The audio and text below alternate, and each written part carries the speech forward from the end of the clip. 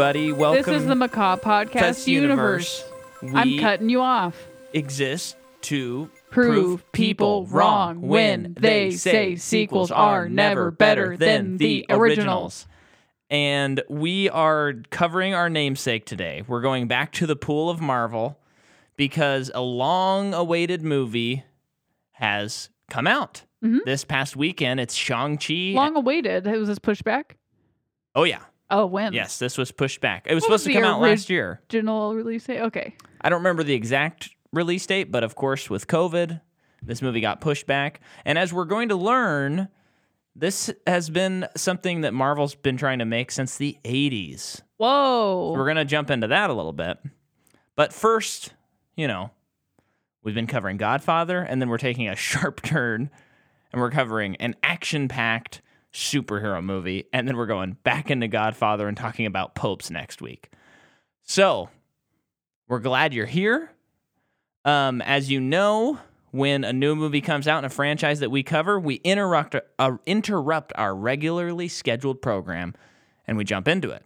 So here we are, Shang-Chi and the Legend of the Ten Rings, and we're going to keep it spoiler-free, and then there'll be the spoiler alert song, and then we'll go through the plot. Mm-hmm. So, what I was hoping to do, a few months ago, Black Widow came out, and we covered that. What are your thoughts and feelings on Black Widow now that we've come down a little bit? Because we were excited to just go see a Marvel movie in theaters. Do you have any changes of opinions on that movie or anything like that? I don't really like it. It's not a very good movie. The more I've been away from it, the less I like it. And then watching this movie, it's like, oh my gosh, finally a good, and that's how I almost get that Marvel feeling again of like, finally they did it. And it's like, well, they've been doing it. Right. A great job. But this one just was so great in comparison to the last one that was released. Yeah. And it is a little hard to compare because they're just very different movies. They're covering very different things. Mm-hmm. But if you're going to put a water dragon in your movie, it's automatically a better movie. I'm just going to say it. Well, yeah, some of the things I've thought about, I still liked Black Widow, but I do think this was like so much better. It was kind of like a little bit embarrassing. Yeah. Is how it felt to me. Like when I finished this, it was like, ooh, the grand kickoff to Phase 4 is Black Widow. This feels like the real kickoff. It feels like a regression, like almost. Like with some of the not so great Marvel movies. And I think we talked in that episode, I feel like where that movie fails is when it decides to be a superhero movie instead of a spy movie. Yeah.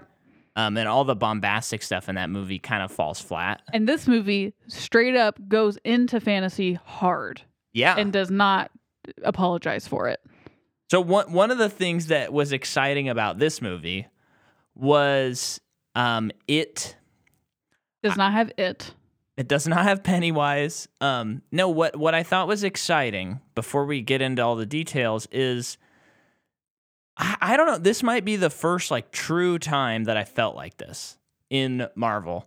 They have spent, since 2008 creating this world. And this felt like the first genuine payoff to that world. Mm-hmm. And what I mean by that is these felt like real characters that really existed while all the other things happened. And this is a lot of their decisions and things that came up were lived in that world and didn't feel like things to just make an audience go, look at that. Remember that from that movie? Remember that from that movie? That's in there.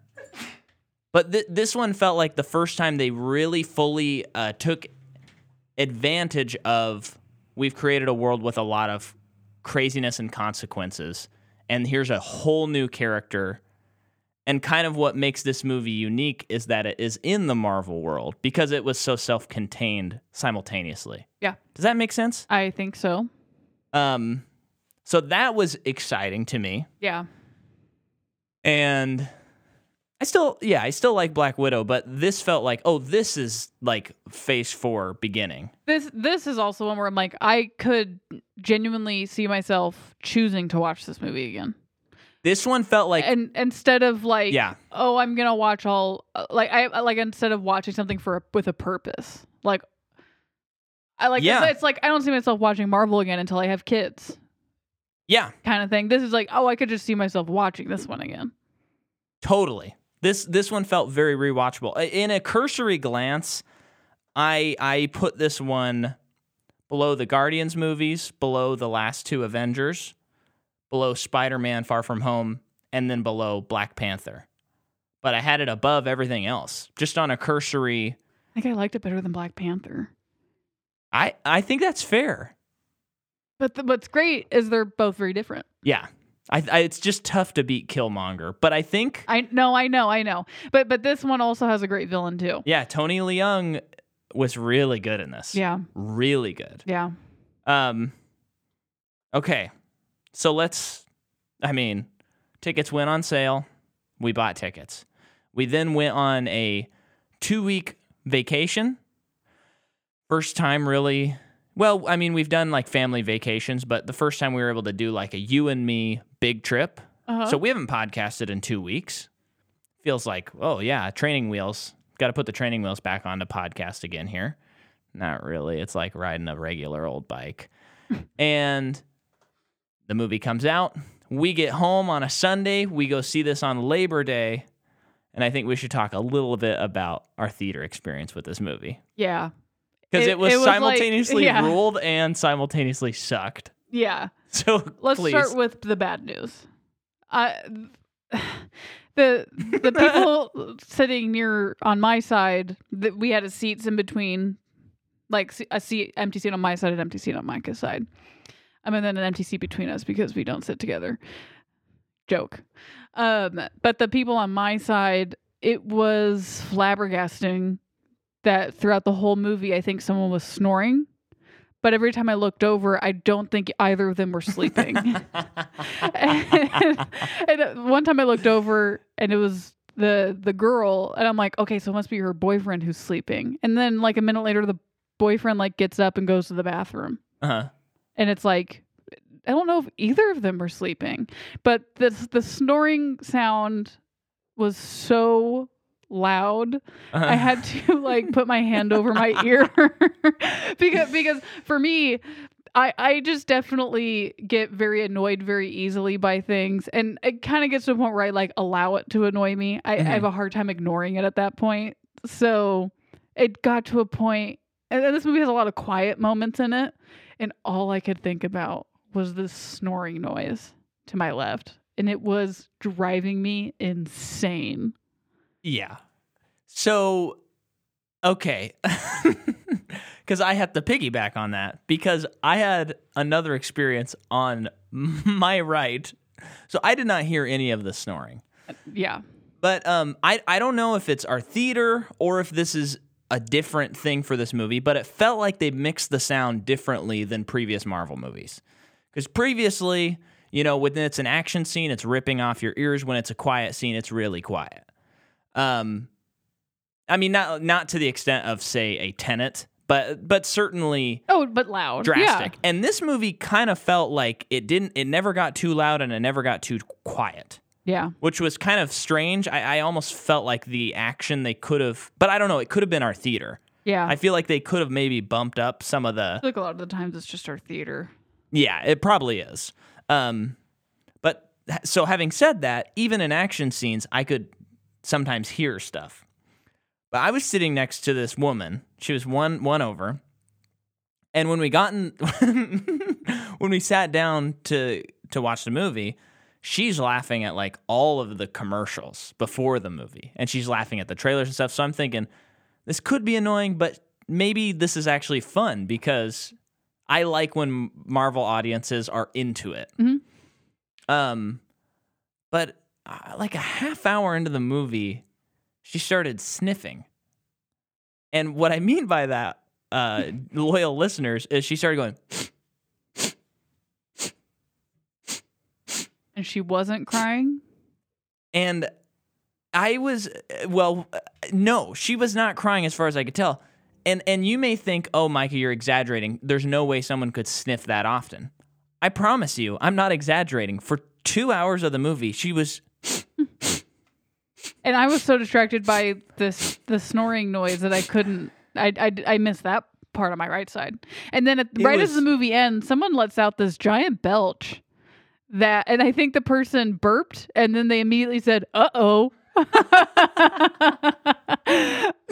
That was just funny. What blew my mind? So also, if you are not from the county that we live in and listening to this episode, we are currently, at least like last week, we are the number one COVID place in America.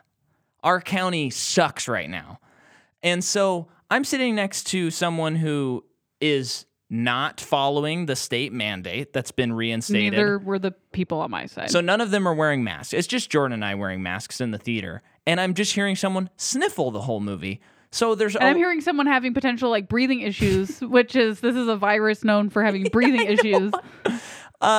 So there's part of me that's like, well, one, thank goodness I'm vaccinated. But two, oh boy, I hope that this mask and the vaccination works, because who knows what's going on with these people. So that was the bad. Yes, and we're still doing okay. We're still healthy. We are, yes. Here's what was good about the movie. This crowd was excited to be there. And when something happened in the movie, they kind of freaked out. This is the first Marvel movie I've ever seen where there is a fight scene going on, and it's like takes down one bad guy, takes down another bad guy. Then the other bad guy shows up, and his arm becomes a sword. This is the first time I've ever heard people say, "Oh, like how is he gonna do this one?" It was awesome. It kind of felt like they had just like not seen a lot of action movies, because they seemed genuinely like baffled when stuff happened. I think the action in this Marvel movie is so refreshing. Oh, for totally. a Marvel movie, because you're going into it and it's like, yes, it is technically an action movie, but how many people are going to a Marvel movie for the action? Not many people. They're going for the story and the characters. Yeah. So it almost like it's one of the few Marvel movies where you were like wrapped up in the action. And it were like hits, they feel like they hurt. Uh-huh. You know where people are. And then they're like, shot-wise, just taking artistic choices on how to film a fight scene. Yeah. Finally. Yeah. I know it's taken 25 movies for them to be like, you know what? Let's really film the action in a way that's interesting. This is the second movie we've seen this year where there is a fight on a bus. And both of them are crazy. Yeah, because Bob Odenkirk's Nobody. Mm-hmm. Which maybe, well, let's not compare the two fights. No, they're just both crazy. But so that was really fun. And to avoid some spoilers, there were some connections to previous movies. And when those happened, there were people in the theater who were literally like, what? I was kind of like that too. Whoa, I turned to Mike and I'm like, that is that. Which, I mean, that's part of the fun of these movies, I think. Yeah. And, I remember when Avengers Endgame came out, and David Sims, I think in his article on the movie, was kind of saying how, like, these movies are so, like, their appeal is so massive that things like Easter eggs and references to other movies almost aren't even Easter eggs, because we're all so familiar with it, we all get excited by it. It's not like only this fan, like a small group gets it. I think that's what he said. And I like that about this universe. Yeah, me Sometimes too. that stuff is distracting, but it's like they've earned it. And so, stuff like the Hulk villain showing up, which is in the trailer, so that's not a spoiler. We'll get into it because you forgot, and that's okay. Which, like, from... The Incredible Hulk, the villain of that movie, was the guy with Wong. What? Who? What? We'll get into it. What are you talking... Oh, okay, but it doesn't. That character doesn't look the same. No, they redesigned it. This character looked like a swamp monster. Yeah, because it almost looked like a monster from Space Jam, one of the Monstars. It kind of looked like. Well, so I'll explain this. Yeah, like I'm gonna catch that one. Well, I did tell you before the movie came out, no, but that's okay. Oh, I did. Okay, like months ago. Yeah, when the trailer came out. Yeah, but because I'm paying attention to all of that. I said it's okay, but. Yeah, Abomination is that villain's name. It's the Tim Roth character. They don't say it in the movie, though, right? I don't remember. They don't like call it the Abomination. No, but it is for sure. Yeah. But in the comics, he looks more amphibious. Oh, and cool. In the Incredible Hulk, you'll remember he's just kind of like a gray, goopy. I thought it was purple, spiky. No, he's gray. The gamma stuff was purple, I think. it's always green, baby. Oh, yeah. So he's kind of like gray and spiky, yeah. and it's Tim Roth again. And yeah, I was trying to jog because I could tell you were not tracking. But they redesigned him because they're like, let's make him look cool. Yeah. But he kind of looked like he just looked very humanoid. Yeah, but he had the cool what is it, like what's that monster called? The fish, the Black Lagoon. He kind of has a creature from the Black Lagoon look to him. Yeah. So I thought that was cool. But let's talk about the movie now and who made it. So the movie's directed by Destin Daniel Cretton. I forgot to look up pronunciations. He's the director of Just Mercy, Short Term 12, The Glass Castle. Oh, okay. So he's a big Brie Larson guy. But he doesn't get Brie. He does. Well, yeah, okay, fine, for a post-credit scene. Screenplay is by Dave Callahan. Oh, wait, no, I believe it's Dave Callahan. Because we talked about him, because he did the screenplay for a movie you and I love that everybody else hates, Wonder Woman 1984. Yeah. And then the screenplay is also the director and Andrew Lenham, who has written all of this guy's movies. Okay. The story is Dave and Dustin again. Dustin or Destin? You said Destin. I'm sorry. Okay. I'm sorry. The cinematography is William Pope. And oh, they got a pope? they got a pope. Wow. So this is a big guy. Going back to Godfather, and the next episode is going to come out. A lot of popes, and we're keeping it consistent with having a pope in this one. So William Pope did the cinematography. Now this guy, it was smart of them to hire because this is the guy who's done, a movie famous for the martial arts that kind of revolutionized action movies that came out in 1999 called The Matrix. Okay. He did another movie called Spider-Man 2, which has great action sequences. Like Tobey Maguire's Spider-Man 2? Yeah. Okay. He did a movie called Baby Driver, which has crazy action sequences. Yeah. He did another one called Scott Pilgrim versus the World. I'm listening. So this guy knows how to film action. Yes. And very stylistically, because all those movies are very different. Very different. So and that's just a couple that I picked. I cherry picked those. Okay. But he's a great cinematographer. And when I saw that, I was like, oh, okay. No wonder I liked how good this movie looked. I think that definitely, just those few movies that you mentioned speak to how well that person works with a director. Yeah. Because I wonder for like some action stuff with Matrix, is it Matrix 1 with the bullet thing? Yeah. Yep. And I know that's FX. I know. But like, they did set up cameras. Right. Yeah. So it is like, the Wachowskis are telling him like, this is what we want to do. And the person's like, okay, we're going to figure it out. Yeah. Yeah, and like, these Edgar Wright movies, Baby Driver and Scott Pilgrim, are they are not standard movies. No. So you have to be very creative. So, yeah. I mean, the guy's a great, great addition to the American Film Institute. Yeah. The music is by Joel P. West, and he's done all of... Wonderful job, Joel. I know. You did it, buddy. It's a good score. probably 2 or 3 best Marvel. Easy. Yeah, it was so good. I hardly ever, maybe this is the first time ever, while I'm watching it, think the score's really good in this movie. And the soundtrack, the songs they chose, I was like, heck yeah. Yeah, because I think I would maybe put the Black Panther score above it, maybe. And I might put Avengers Endgame above it, maybe. Mm-hmm. But this one's 2 or 3, easy. I mean, I was working the day after we watched this movie, and I just pulled it up, and I was just listening to the score, and I was like, dang, this is good. Yeah. This is so good. So keep that guy on your radar. He's done all of Destin's movies, and he also did 1 episode of Chef's Table. So, okay, which one? I don't know. Kidding. But he's done some scores, but from my notes and stuff, I feel like he's kind of like this will probably be a big break for him, and then maybe he'll start slinging out a lot of scores. Yeah. So, the movie comes out last Friday, September 3rd, 2021. It has a budget of $150 million. Now, I got to do a little bit of table setting here. If you recall, because of COVID, Black Widow did they streamed.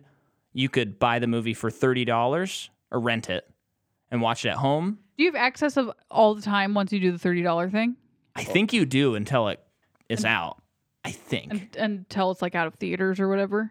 Yeah, but I'm not sure. Yeah. So you could, do that for $30, watch it, or you could go to the theaters. Now, since then, Scarlett Johansson is currently suing Disney because there was a breach of contract. Go Scarlett. We hope you win. And so they said, we're coming out with this movie just in theaters. Now, we're still at a weird time. There's some variants of COVID that are happening. What's the box office going to be like? Well, Labor Day is famously a terrible box office weekend. So going into this weekend, people were saying, like, this will break the record for sure. Mm-hmm. It was just a matter of how much it'd break the record. So the previous old 3-day record was Rob Zombie's Halloween with $26.3 million. Okay.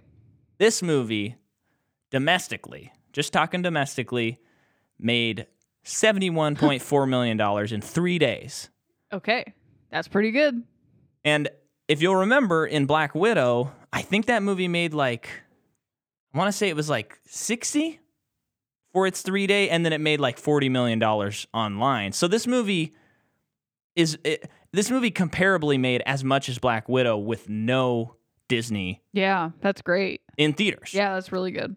Yeah, so it approximately made $90 million for its 4-day total, and then approximately, all of this stuff's going to change. We're still in the opening weekend, basically. It's already made about $146 million.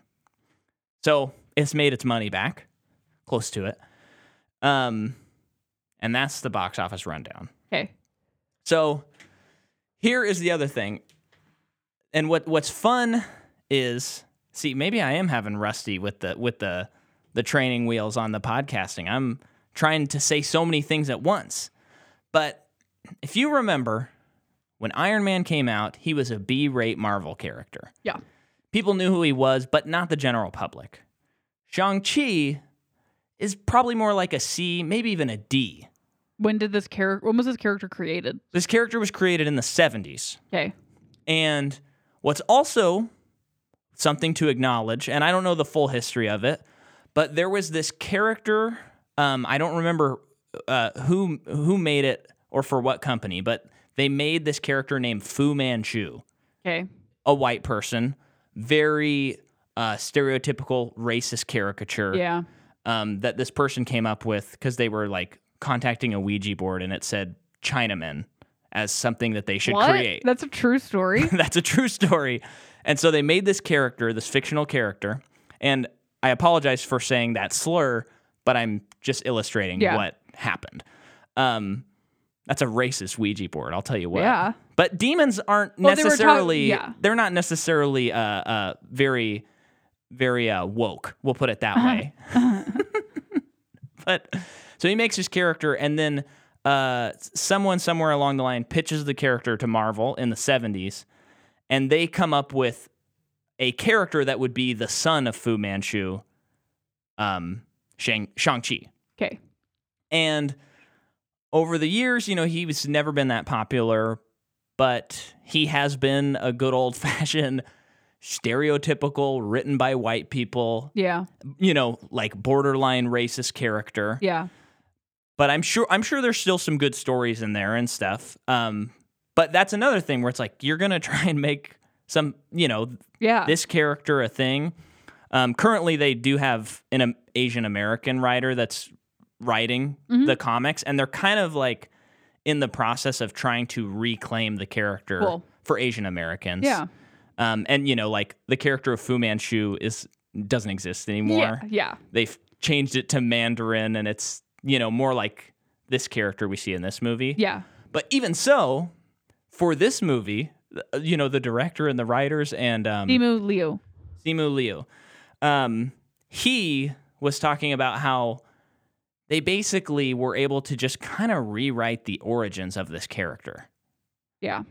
Because they wanted to create a character that wasn't like just a martial arts kung fu master that's in America that kicks butt. They want him to be a real person that you can relate to, whether you're white, Asian, black, whatever.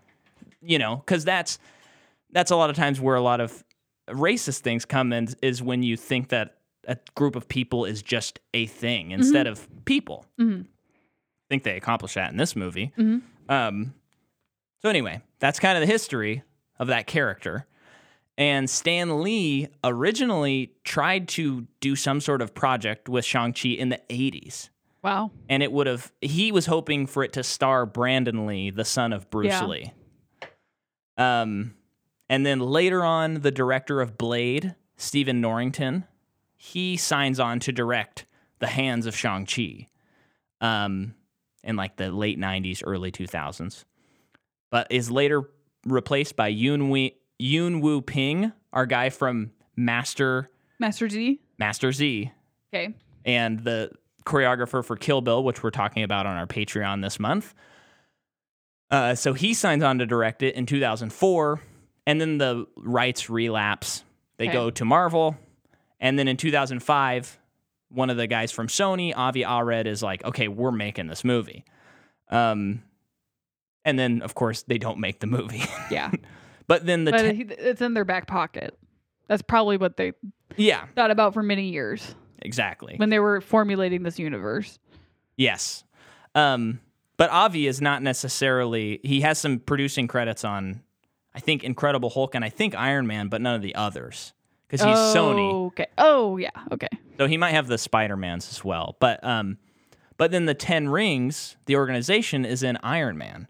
Because Tony's company sells, what are those called? Weapons? That's the word. Yeah. Weapons, and the terrorist group, the 10 Rings, gets a hold of them. In what movie? The first one? Iron Man. Wow. Like the first one. So it's kind of cool because this has been in the series. Yep. So that's another cool, like, lived-in world experience.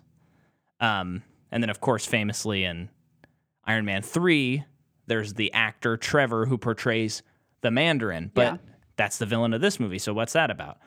We'll get to that.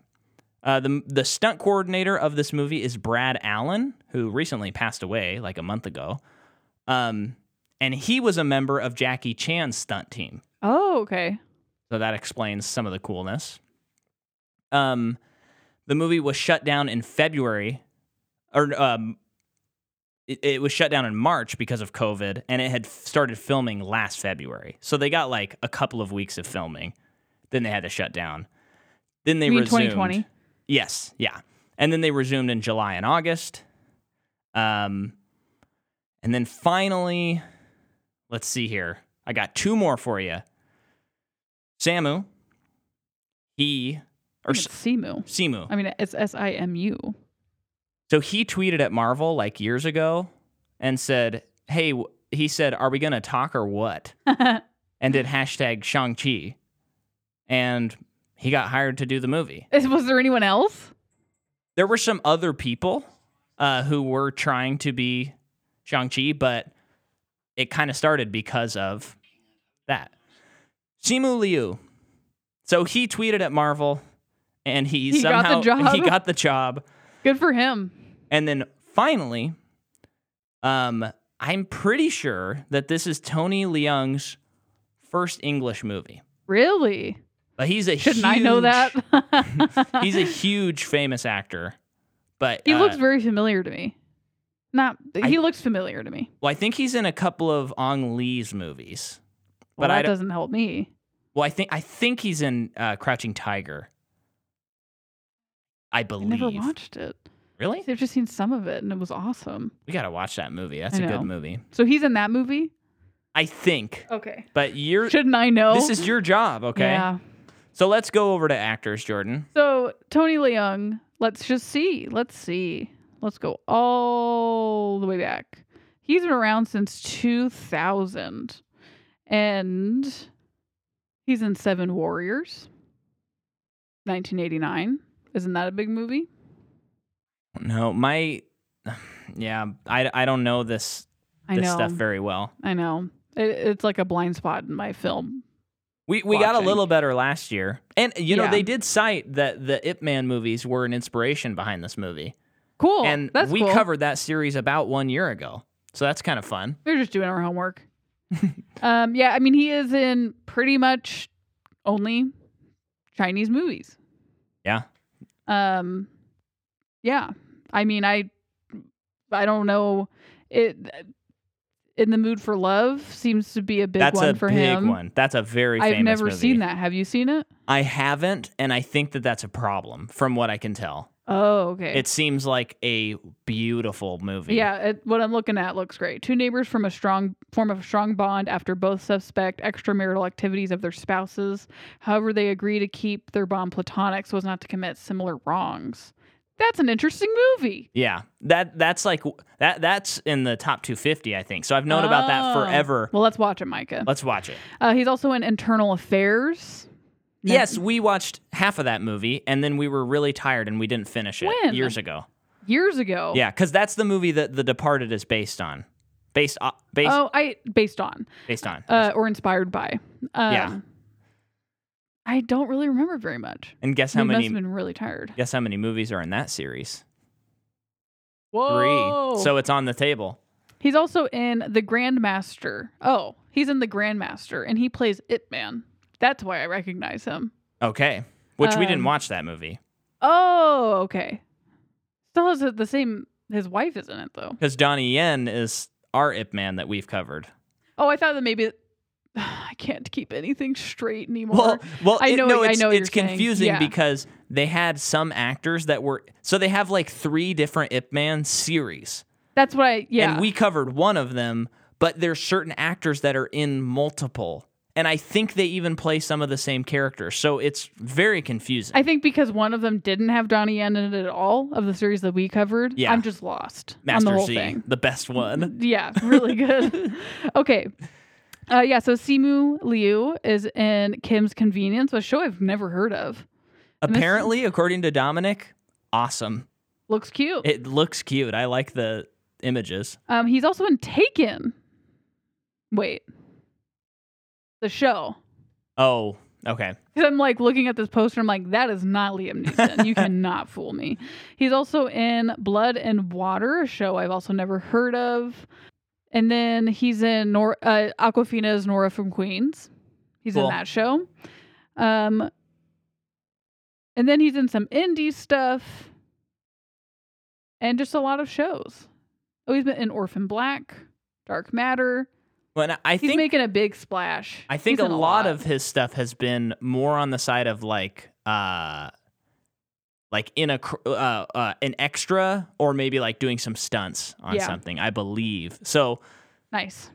This is his breakout. This is huge for him. Okay, and then Awkwafina is in Crazy Rich Asians, The Farewell that everyone needs to see. Beautiful movie. She's also in, as I said, Awkwafina's Nora from Queens. She is most recently also in recently in Raya and the Last Dragon. Voices in that. 2 dragon movies, same year. Yep. She's also in Ocean's 8. I got this. Okay, no, I'm just not going to get into it. But yeah, she's wonderful. I remember when she started, I think it was when Crazy Rich Asians came out and people were like, Awkwafina's so funny. And I'm like, I don't know who this person is. I haven't seen this movie. And then I think I saw her, she was in like a commercial for something that would play before movies in the theater. And I'm like, who is this person? And then I saw The Farewell. So it's like before I knew that she was a funny person, I like saw her in a very dramatic role and I was like, she is so good. And then seeing her, since then I've seen Crazy Rich Asians and other stuff where she is funny in it. And it's like, man, she's awesome. I love her. I know it's funny. It's always funny when you discover an actor through the thing that is like defying who they are. Yeah. Because that's the same with me where I watch Awkwafina and I'm like, wow, she's like amazing in this movie. Who is this person? Which is Kind of like, come on, that movie came out in like 2018 and you didn't really know who Aquafina was, Micah. Oh yeah, we're in the wrong on that. I mean, we're behind. Yeah. Yeah. And then watching this and Raya, and it's like, oh, she's like a wisecracker. Mm-hmm. She's very funny. Mm-hmm. That's her thing. Farewell was like her stepping out of that. Mm-hmm. And then Minjur Zhang, I'm probably saying that wrong, but she plays Xialing, the sister. Oh yeah. She is in this movie. That's it. Did you notice? I felt like the acting in this movie was really interesting. It was like much more naturalistic than the other Marvel movies. What do you mean by that? Well, there were some times where it was kind of like it didn't have the bravado that a lot of these movies have, if that makes sense. I don't really know how to describe it, but there was times where like Simu just seemed like someone I would run into somewhere and talk to. Like it just felt a little more naturalistic than other movies. This movie also just felt so like there just weren't, and I know that there probably were because it is a Marvel movie, but just not really one-liners. And I don't mean jokes, just a lot of like Captain America, Iron Man movies, or just like the staple ones. It's very much like ABC, blah blah blah blah. Like we have to here's the thing, we have to do this thing. Let's go do the thing. I know I'm not explaining it well, but no, I know but sometimes it just feels kind of clunky, and I guess I do agree with you. It just I was so wrapped up in the story.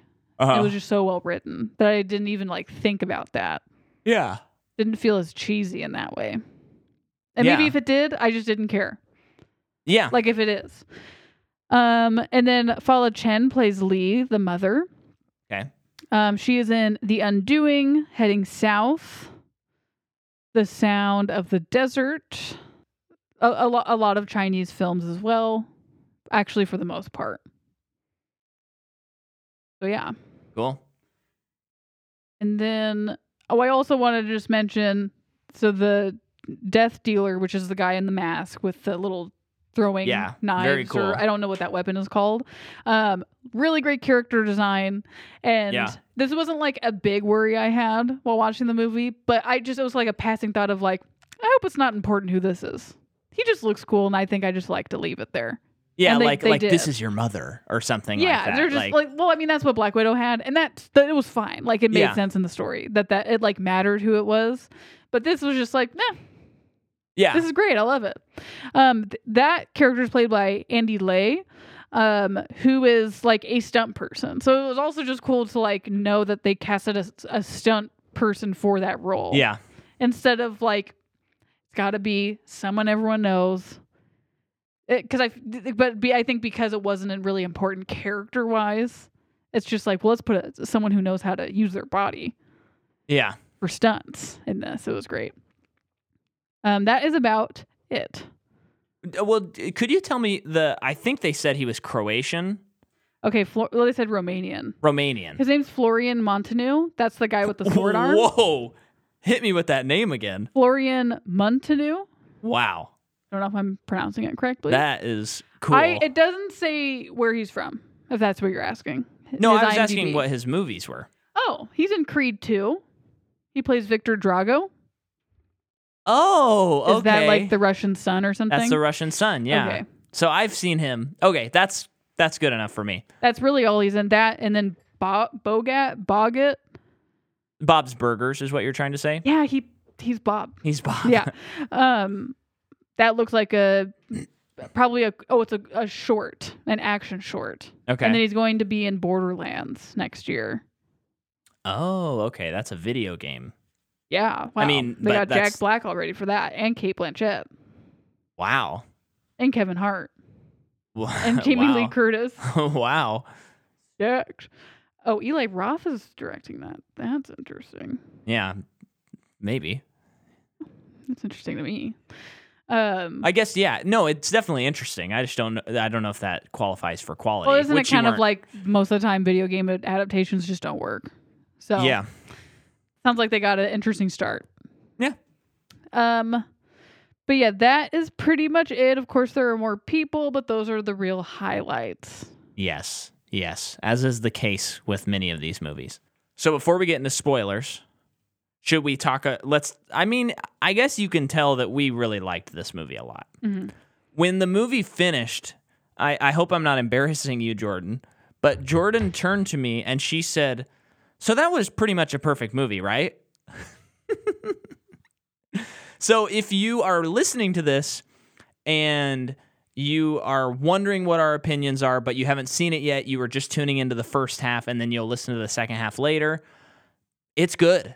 It's really good. I just have no. I mean, they're like a little things. There's some stuff that I'm going to complain about later. Interesting. No, nothing story wise. Story wise, it is tight as a drum.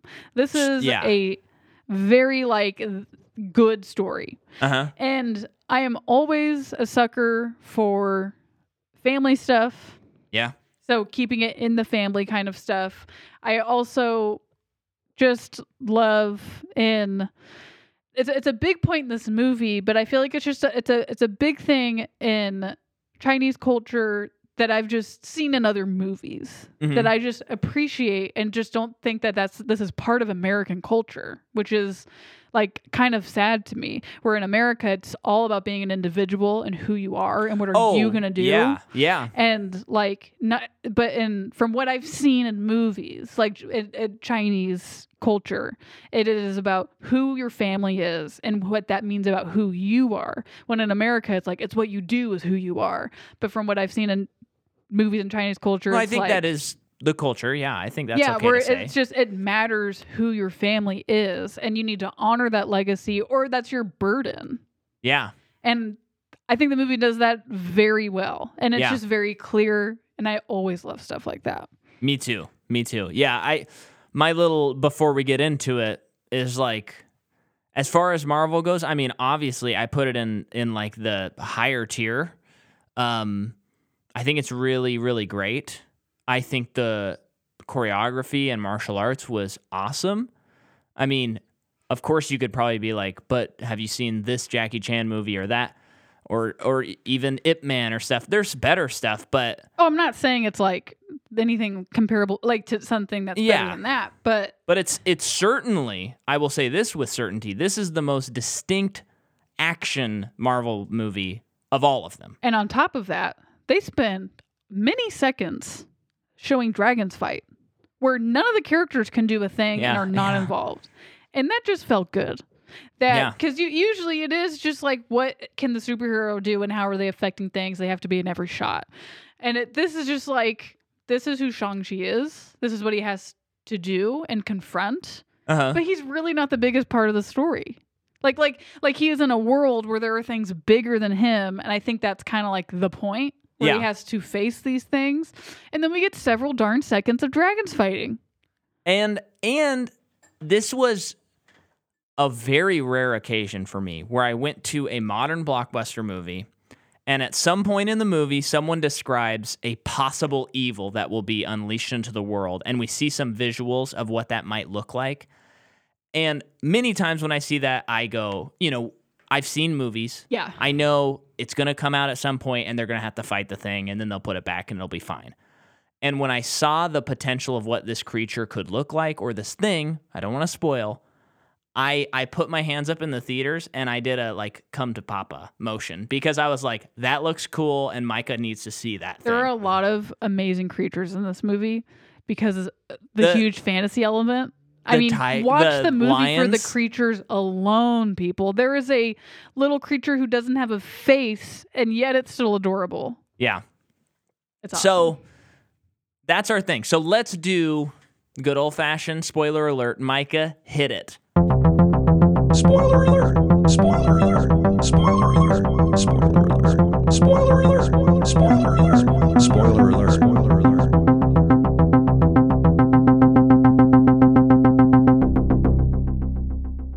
Okay, so now that we're on the other side of the spoiler alert, we can say this movie was horrible, right, Jordan? Oh, it sucked. It was the worst. Bad. No. So the movie begins. And right away, the score like swells and we're getting a nice other score and we're just having this narration. And something that I appreciated a lot is they only spoke English when it made sense for the character to speak in English. Yeah. even though this is a movie that's going to have a lot of American kids at it, they did not try to. I mean, maybe someone would have a different opinion. I didn't feel like they tried to pander to the English-speaking audience because the first 20 minutes of this movie, until Shang-Chi is introduced, there's no English spoken. Yeah. And that's not 20, that's probably more like 8 to 10 minutes. Yeah. And I was kind of thrilled by that, I will say. Very cool. And so we're going along, we're hearing this woman speaking, and she's describing the Legend of the Ten Rings. I thought it was the dad. No, definitely Then not. who is it? I believe it's, The mom? I think it's the aunt. I think it's Michelle Yeoh who is Really? talking. I Are you believe sure? so. No, I'm saying I believe so. Doesn't But at one point cross, though, and he's narrating? it might. Wow. Well, now Oh, I just no, want to no. I think it's him. No, it's definitely the mom because it cuts to her talking to Shang, and she's telling him the Legend of the Ten Rings.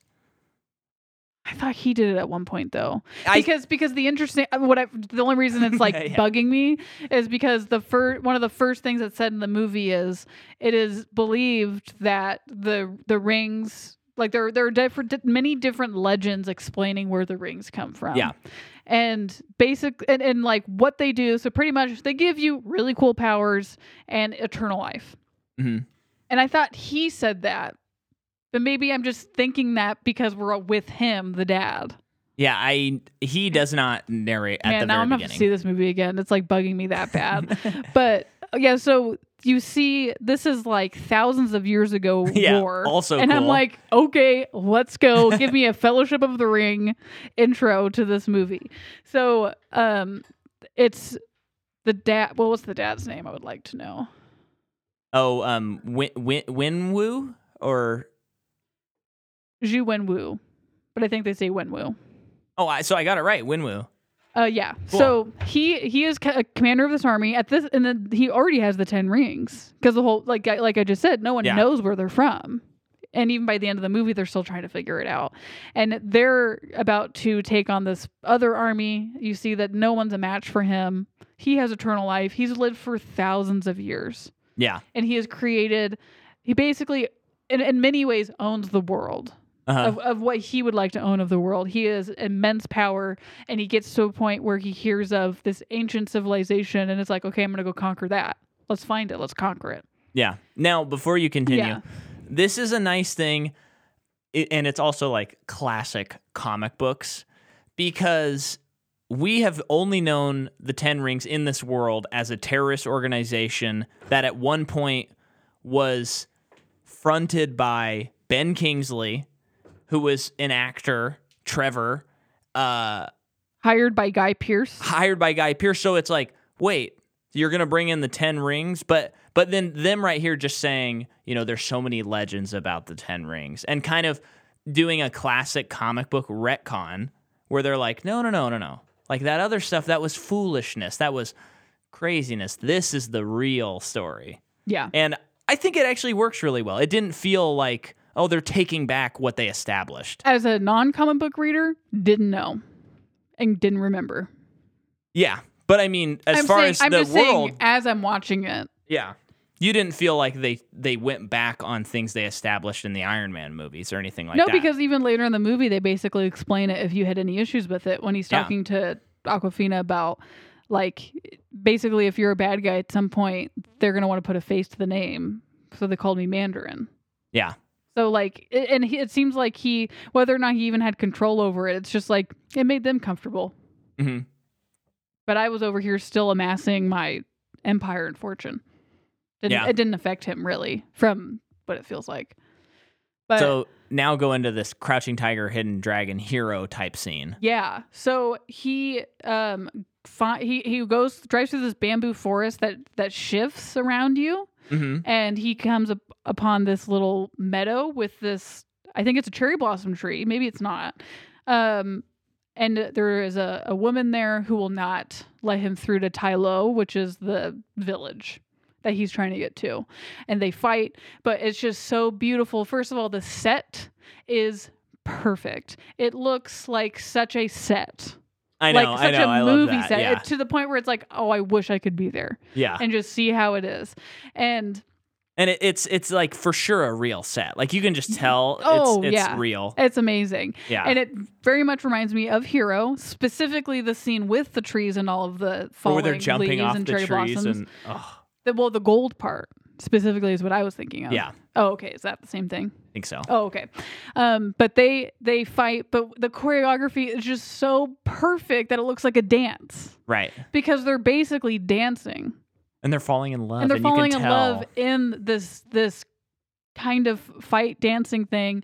And it's just beautiful. And he's trying to use his 10 rings, but she is, blessed with the divine power of this water dragon, like their guardian of this village, that like he's really no match for her. But the beautiful thing is she's not trying to like kill him. She's just trying to stop him. Yeah. When he probably would go into that village and like pillage the whole thing and burn it to the ground. It's just great. So yeah, they fall in love. Another thing I loved about the movie was, as we learned with watching the Ip Man movies and then watching other martial arts movies recommended by Amy Johnston, our friend, there's such an importance on like the fighting styles in all these martial arts movies where it's like, in Ip Man, it's like, wait, he's gonna teach this village Wing Chun, which is a woman's fighting style, and everyone's like challenging Ip Man because they're like, you can't fight with a woman's style, but it defeats their styles. Yeah, and that's such a concrete woman's style. Yeah, I don't remember that. It's just been a while because that is like one of the things. Oh, a woman made up Wing Chun.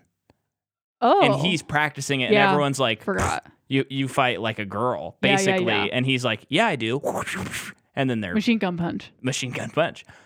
And so what's cool in this movie is you can tell that Win Woo is, I don't know what the styles are, but his is very forceful and intense, and hers is very flowy.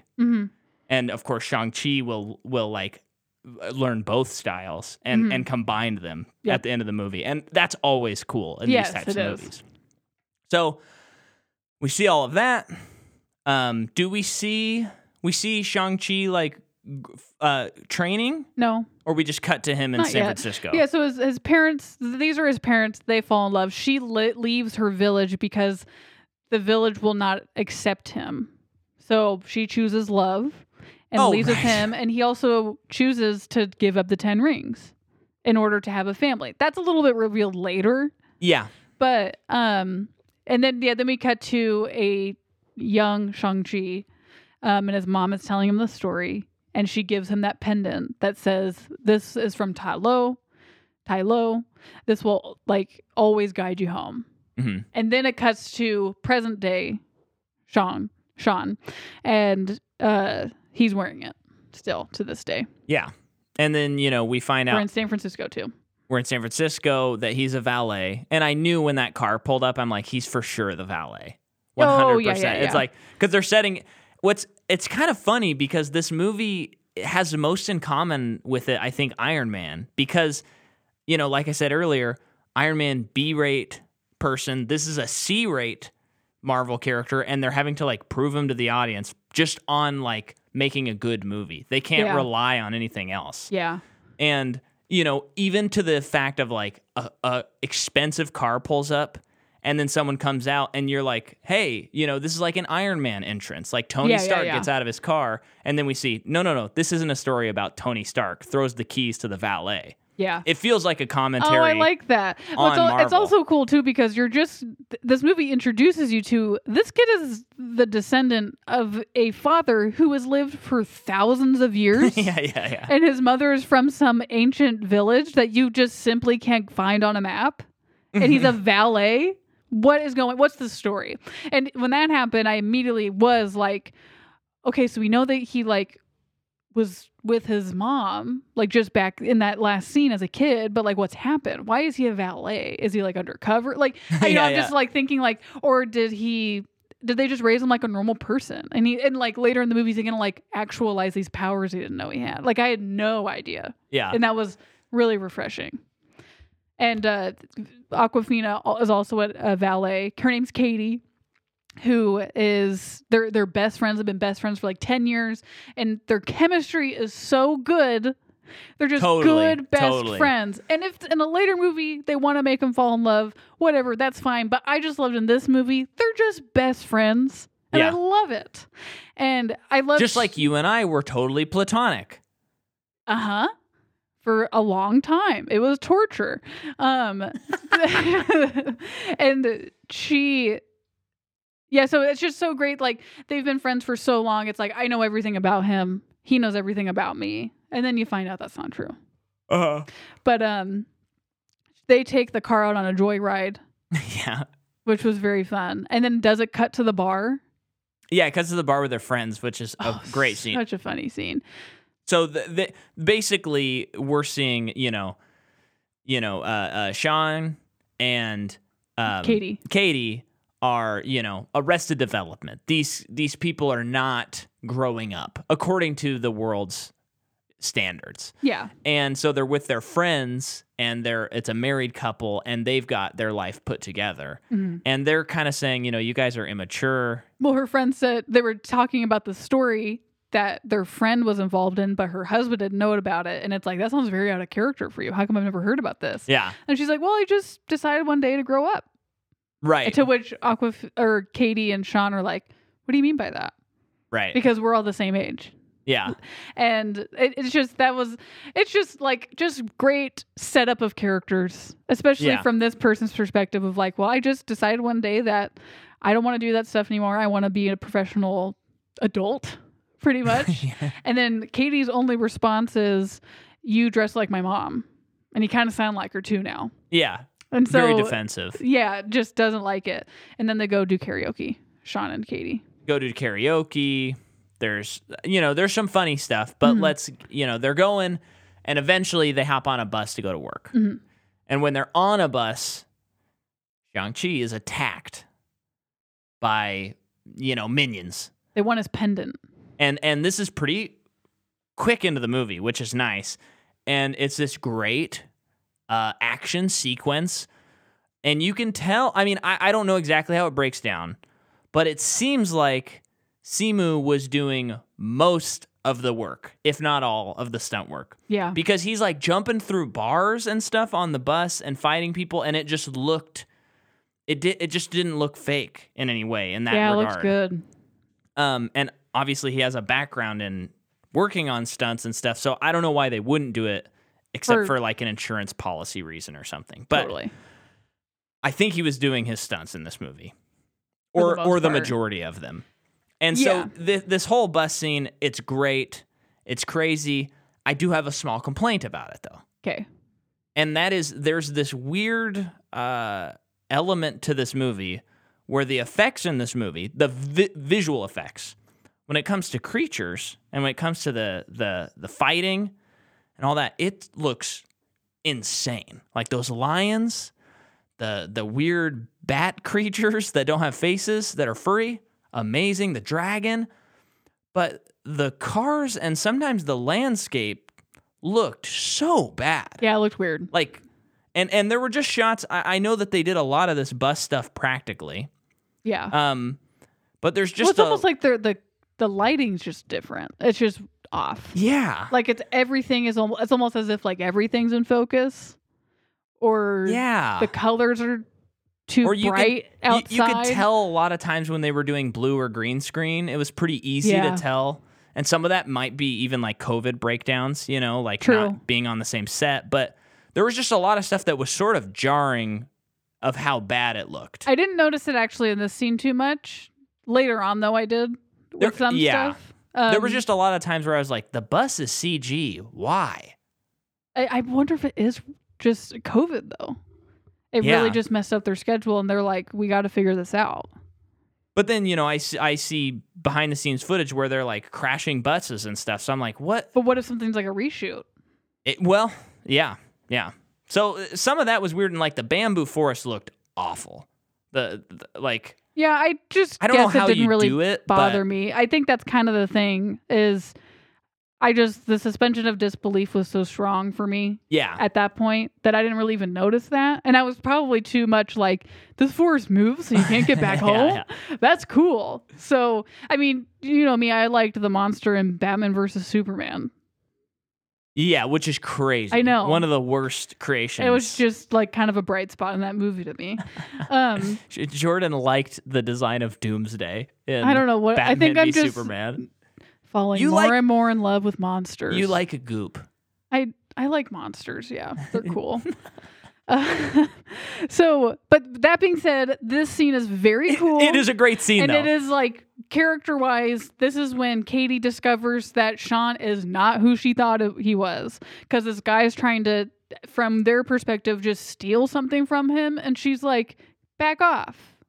And then Yeah. Sean just takes care of the whole thing, and she drives the bus, which is very funny.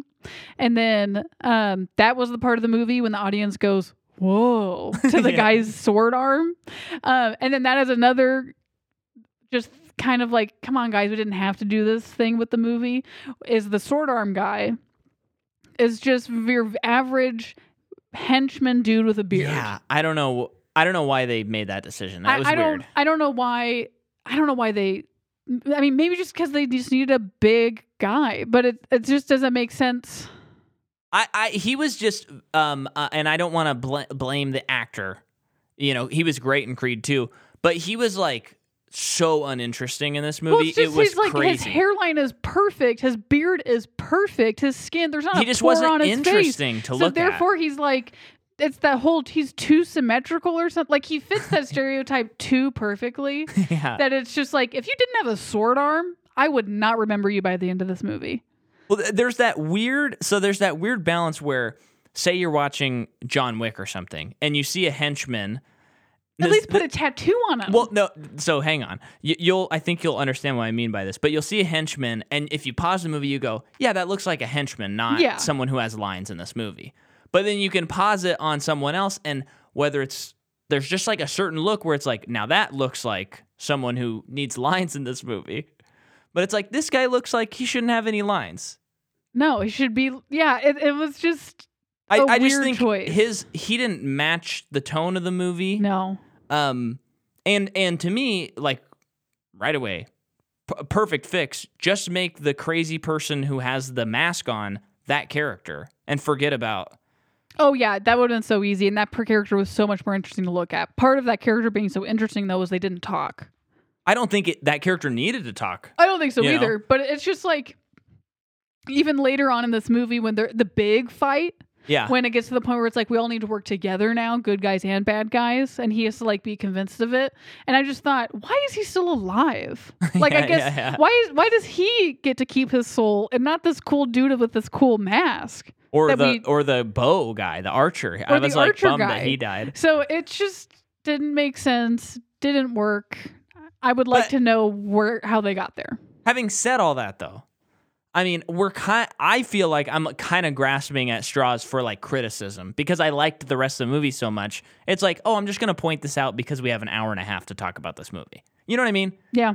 It's like if I'm having casual conversation, I'm not going to spend time talking about But it needs to be said. Because they keep doing it in action movies. And it's just... He just seemed like a little bit harder about that character. Obligatory, like, beginning of a Captain America movie, the guy you kill really quickly. Yeah. That sets up a conflict later. Yeah. That being said... We'd love to have you on the show. Florian. The bus gets cut in half. Bad guys get away, and they steal the pendant. From one half to the other, which I loved that. Very cool. Yeah, and they steal the pendant. And then pretty much right away, they're like, yeah, we got to go to... I think it's China, right?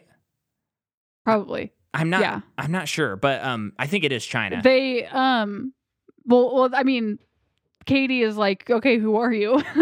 Before that. Right. And Sean is saying like, there's no time to, the kind of the classic, like, no time to explain. I'll explain when I get back. And she's like, okay, I gotta go pack first. Yeah. Just love that friend. I just love that stuff in movies all the time where it's like, okay, yeah, we're going. And he's like, no, you were never part of it. It was nice that he wasn't like, no, seriously. And she had to like sneak on the plane, and there was an extended like. No, he was like, okay, I know who you are, and I know nothing I'm going to say is going to deter you. Exactly. So they're going to what he believes is his sister because he received this postcard with an address, and he's just assuming it's his sister. Yeah. And if these bad guys came for him from his dad, he knows they're going to come for her next. Yeah.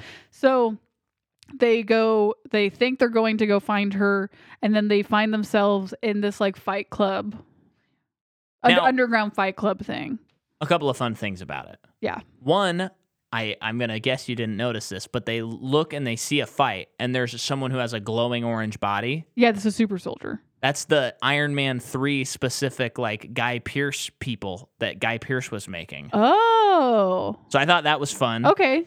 And you're just seeing Howard the Duck interesting was people. Right. They should have put Howard the Duck in there. And then we see Abomination from The Incredible Hulk, which is kind of, but they have had Thunderbolt Ross in these movies. Huh? William Hurt in these movies. His name's Thunderbolt Ross. Yes. Do you know anything about comic books? No, that's just such a dumb name. His God-given or Christian name, Thunderbolt, Okay, he was made in like 1965 or something like that. doesn't make it not an excuse. These Dude. are made for kids, Jordan. Call him Thunderbolt Ross. It's I don't cool. So the dude that greets them off the elevator and is with them for a while, he is so good. Wait, can I finish what I was going to say? No. So Thunderbolt Ross has been in this Marvel series, but other than that, they don't really acknowledge the Incredible Hulk. I mean, of course, Hulk is in the movies, but even that, they kind of pretend like that movie didn't happen. Yeah. And it's kind of fun, as bad as that movie is, that they said, okay, we're taking the villain from that movie, and he's still in this universe. And they're like, we acknowledge it now. Yeah. Which, again, is a classic comic thing where it's like, everyone hates this run of Spider-Man or something, but then someone comes along and they figure out a way to make it fun or just kind of, elbow you and say, wasn't that kind of stupid? But hey, it's canon. It's fun. And then what's Doctor Strange's guy's name? Wong.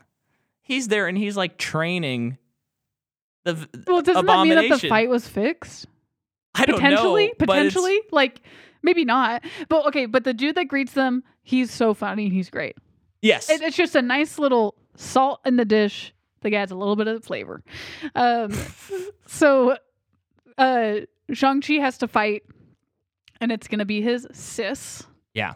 And when Awkwafina sees him without a shirt on, it's hilarious. Oh, it's so well. I think it's just funny when the guy's like, "Yeah, take your shirt off," and that also just felt like a joke too. It's like, yeah, it's that part of the movie where you take your shirt off. Oh, you're right. Yeah. And yeah, Awkwafina's she was very funny with that too. She was taken aback, like she'd never seen him without his shirt off. Yeah, and then he fights his sister. It's a very quick fight. She really hands his butt to him. Yeah. I'm glad that wasn't a drawn out thing. But you find out that she owns this. Okay, so Wong and Abomination, they go back off to I don't know where. some place to continue. Well, he's like, we got to continue training, and it's like, why? What? Yes. And then, but also like, who just made a ton of money? Was it you, Wong? Because you knew what was going to happen in this. That's the why character, it's, not the actor. No. Yeah. Like, is it fixed? Yeah. Like, it's just funny. It's funny.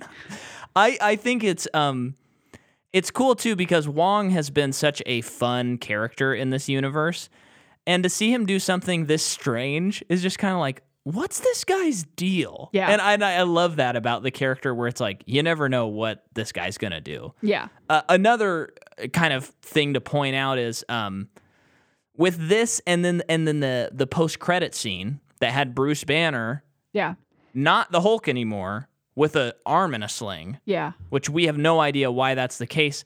And that's why people were freaking out. Because I feel like there were people having a big reaction. Oh, yeah. Our audience was very much I just didn't remember that the last time we saw him, he was Hulk. And he could not be Hulk. Oh, when I saw it, I was like, wait, what? That was what's going in my head. But they are coming out with She-Hulk, another show on Marvel Plus. I mean, Disney Plus. Who's and playing so that? Tatiana Maslany is playing Whoa. Cool. She-Hulk. And Tim Roth is signed on for the show. So I think this movie is setting up a couple of threads that will be paid off in that show. But that's kind of an issue I have now with Disney Plus. Yes. Is post-credit scenes, are they movie related or show related? Well. And then same with the show. Yeah. Is it movie related or show related? Well, and I do think these post-credit scenes, they actually felt kind of contained. Because the one post-credit scene is them saying, it's Captain Marvel and Bruce Banner saying, hey, your life's never gonna it's never gonna be what it was. You're pretty much an Avenger now. Get used to it. And then the other scene is like his sister, so it's kind of just like wrapping up this movie in a nice way. But as far as like visual stuff, I do see what you mean, where it's like, wait, I have to remember that the Hulk was. Yeah, like that. The first post-credit scene is like a good reminder that it is a Marvel movie, because that is like the whole like we're aware of what you were doing, or we're aware that you exist now. Because most of the movie, there's nothing else like that. Right. The whole movie, there's nothing else like that. Like Wong even being in it, he didn't witness anything. Right. That we know of. Also, there was a fun little nod where when Shang was walking into somewhere, there was a little poster that said, "Have post-blip anxiety? You're not alone. Call like this number or whatever." And did either of them talk about cool. being blipped? I don't believe they did. I don't think so either. I'm just curious. Yeah. So, okay. So he fights his sister. She's very like, you left when I was young. I don't like you. Go away. You suck. We skipped over the fact that we did get some backstory on him. Right. When he was telling Katie that his father trained him to be a fighter. So when his mom died, and that's kind of like, wait, his mom died part of the movie. His father trained him to be like his best assassin. And then when he was like 14, I think, that was his first assignment. And he tells Katie that he didn't do it. And he just ran away. Yeah. One hilarious thing about this movie, though, is he is 20 years old. Oh, yeah, that's impossible. They make that very clear. Is he really supposed to be 20? Well, because they say you left when it was 14, and he left, and I haven't seen him for 6 years. They say that like 4 times. So he's supposed to be 20 years old. I don't think that's true. I think that... No. Jordan, I'm telling you. I know, but I'm just trying to figure out if a way that's not true. The actor's got to be like 33, right? He's probably 50. He looks a lot older than you and I. But the sister says at one point, I stopped worrying about it when I turned 20. And then later on, she says that she escaped home at 16. So it really could be any time in between then, right? I'm pretty sure they say that he's 20. He can't be 20. Yeah, he was born in 1989, so... The actor? Yeah, the actor. So he's 30 or 31. He's got to be older than 20. That's just ridiculous. You can't even tell me that Awkwafina's 20. No. Because she's not. No. I'm sure Mike Combs is going to text me and be like, actually in the movie, or my sister, and they'll be like... I actually would like... I would like that. So please let us know. For once, I'd like to know. He ran from home, and that's when he ended up in San Francisco, became best friends with Katie, end of story, until now. So he's with his sister, and she is saying that she's pretty much resented him the whole time. Yep. And it's interesting that she ran away from home, and Sean's response was to just hide. Her response is, I'm going to hide, but I'm going to create an empire while I do it. Yeah. Very much like her dad of creating an empire, which is kind of like that last post-credit scene made a lot of sense to me. And I thought it was great. And I hope they pull that thread later in a movie. Me too. Because I'm like, what does that mean? I'm like, I know she's a good guy, but this seems a little dark. The way it was shot and seeing how intense it was and the costumes and stuff. It's like maybe she's a good guy, or maybe she's gonna be kind of like sometimes good, sometimes bad. Well, remember, Sean said that she went back to the compound to shut down operations. And that post-credit scene, nothing's getting shut down there. Yeah. If anything, she is letting girls train, because the whole thing was she was not allowed to train. Yeah. Because she was a girl and she trained herself. So Wanwoo's, their dad's people show up and they're running from him. A really cool scaffolding scene, action scene of fighting. Yeah. That I thought looked really cool. I think it was a little dark. Yeah.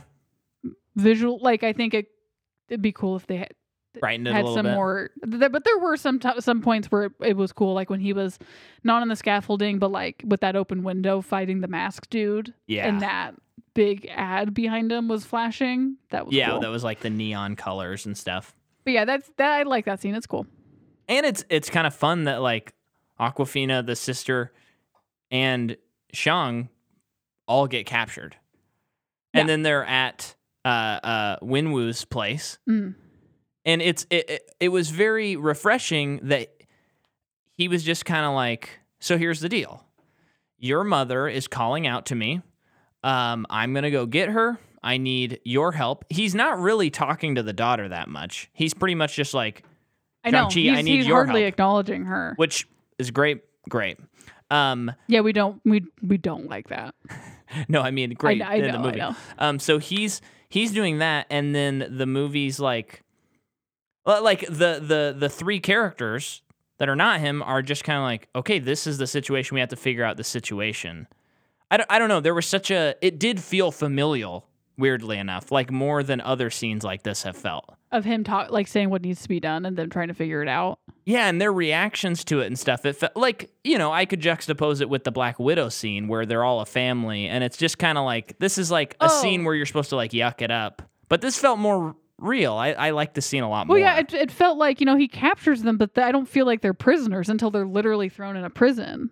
You know, like it feels like he is including them in the conversation. Yeah. And that's he gets into the family stuff a little bit more because he asks Katie what her Chinese name is, and that's when he kind of goes off about how important that is to know. Yeah, because like it means who you are as a person is that name, which becomes a huge theme of the movie. And then he starts talking a little bit more about, he's been around for so long, and like he's terrorized so many civilizations that at a point one of them needed to give a face to it or a name. Yeah. And they did the Mandarin. And I like that he like makes a point to point out like they were so scared of me they named me after chicken. Like an orange chicken. And it's kind of like, I feel like that's also kind of a correction of like just the history of Marvel Comics with this character. Yeah. Kind of being like, these people didn't understand this culture at all and tried to make stuff up about it. Yeah, I think that's a big thing that he's saying. I think especially, and he says those stuff as if he's not even offended. It's just like, that's their way to cope with it. Those small little people over there. Yeah. When the whole time I was still just having my empire and conquering and having power. Didn't affect me. And then even because, he's like basically, and at this point when he says the Mandarin, I did not remember Iron Man 3. But that, that's what he's referencing. And of course, at the end of that movie, bad guy doesn't win. Mm-hmm. And he does not seem to be affected by any of the thing that happened in that movie. Yeah. That we know of. It was like a rogue, just them like, they basically, Guy Pearce, from the story of this movie, hijacked just that scary idea and used it for his purposes. Yeah. Which I think is cool because it doesn't, I don't feel like it undermines the stuff that I loved about Iron Man 3, because I love that whole reveal that Ben Kingsley is not the Mandarin. I think it's one of the best moments in the whole series. Yeah. I feel like now, because fans hated that. They got so upset. We talked about that in our Iron Man 3 episode. I feel like now people will revisit that movie and they won't feel that way anymore. I know. And it's like, well, we were ahead of the curve on that way to go, Marvel, to just straight up put Ben Kingsley in this movie. I know. So let's talk about Ben Kingsley. So they're thrown in this prison, or they're locked away because there's the cool water map and all that stuff. That's very cool water part. But they're put in this like prison cell, and then they walk into the back of it, and there's Ben Kingsley that apparently, I swore that there was effects going on with him. I don't think so. I really don't. I just don't think he's that small of a person. He's a very small man. He's a very small man. Okay, well, I think maybe his wig made his head look really big. His wig was so bad, and it was on purpose. I mean, it was supposed to look bad. It was hilarious. And he's, what I loved about this character in Iron Man 3 is like how much, I mean, that moment in Iron Man 3 where he finally gets into the compound and who we believe to be the Mandarin walks out and he says, "Woo!" Like, I would not go in there because he just like farted in the bathroom. It's like, what? Yeah. And he's keeping that energy in this movie. Yeah. And you know what's cool? I didn't realize this, but that is, Shane Black made up that character. That is not a comic book character. There's Very no cool. Trevor Slattery. It's all. How did they get there for this movie to bring him back? Well, I'm sure it was kind of easy because they were like, no, but like just to think of it, like it's just that's so interesting. And so this is to remind me of how this goes though. He plays the Mandarin, And then it's found out that the Mandarin doesn't exist. So he is just this actor now who committed a heinous crime. Yeah. And who just thought he had a great gig. Yeah, and was put in prison for it. Yeah. And so then Wan Wu broke him out. Why? Well, they said something. I'd have to catch it again, but they said something about how, like, I think they broke him out to kill him for impersonating him. That's, yeah. And then he like quoted offensive. Hamlet or something, and they all... Macbeth. He started performing Macbeth. They couldn't get enough of it. So now he's like their jester. Which is like so stupid, but I'm so okay with that explanation. And so he's their jester, but he has this friend, and Jordan, like, she perked up in her seat and kind of like, I think you even looked at me kind of like, wait, what? This little furry creature that has kind of like small dragon wings almost. No, they're like bird wings. Oh, they're like, yeah, you're right. At first like I thought it was wings. moth-like, but it's definitely bird-like. He jumps up on him, and he's a creature that has no face. His name's Morris. And Ben he can just such talk a funny to him. joke though, where it ambles out and they're all like, "Ooh," and then Ben Kingsley's like, "You see him? He's right." Oh, I thought I was imagining it the whole time. So then this creature is from the place where Talo, and so it can help them get there before Wenwu gets there. Yes. So they go on this adventure with Ben Kingsley, and I had seen a picture from the premiere where Ben Kingsley was at the premiere and of the movie. Did you just think, fun? Well, everyone who was on the picture was like, is he in this movie? So it was like, oh yeah, that would make sense that he's in the movie. I had forgotten by the time he was in the movie, but when he showed up, I was not surprised. Okay. But he, they're going through, they're navigating this maze in the car. It's very funny. Well, the very funny moment before they go, they're just sitting there. And you're thinking, why are they just sitting here? And that's when Ben Kingsley is telling him about when he wanted to become an actor. And I know it's always just funnier to see it in the movie, but it's just great. It's just a great joke. Oh, and you're not going to tell it. Well, he saw it with his mom, and he said, "Mom, how did they get the monkeys to do that?" He saw Planet of the Apes. Planet of the Apes, sorry. And she says, "Oh, no, they're actors. They're pretending." No, she said, how did they... No. No, he says, "How did they get the monkeys to do that?" And she said, acting. And then he was like, I still to this day can't figure out how they got, like, how those monkeys acted so well. Yeah, and then I think Sean's like, well, how could they get monkeys to ride horses? I don't know either. I still can't figure it out. It's just so good. They just really, like, sit with the comedy in some of it. Yeah. It's great. It's great. And then kind of like mid-conversation, he's like, oh, Morris says to go right now. Yeah, I know. Then they take off. They navigate. They eventually show up in Talo. And the people are there. They know there's an intruder. Now we have to pause everything because we see lions. Yeah. 2 large lions. But and not just lions. They're like fantasy. The Chinese like lion drawing. Yeah. But they're not drawings. These are real. Yeah. They look creatures. So good. They come in gray. They come in blonde. Cool. They got these awesome fangs. Yeah. I mean, it's like, give me another. Give me another. You know what? I would actually put this as a very weird complaint on the movie. But too distracting? I don't think there was quite enough creatures. Okay. Because it just felt like they almost like it needed like 20% more. They had those crazy dragon zebra horse things. They did. But it was like they drove through that area and then they drove through the area again and everything was kind of in the same spot and stuff. And it was like, no. They had firebirds. I know. But we needed like 10 more creatures. Okay. And I think then it would have felt like a complete like tapestry ecosystem. I needed to see some bugs. I needed to see a couple of things fly overhead, which we had a couple of those, but I needed a little more. I gotta say, I disagree with you.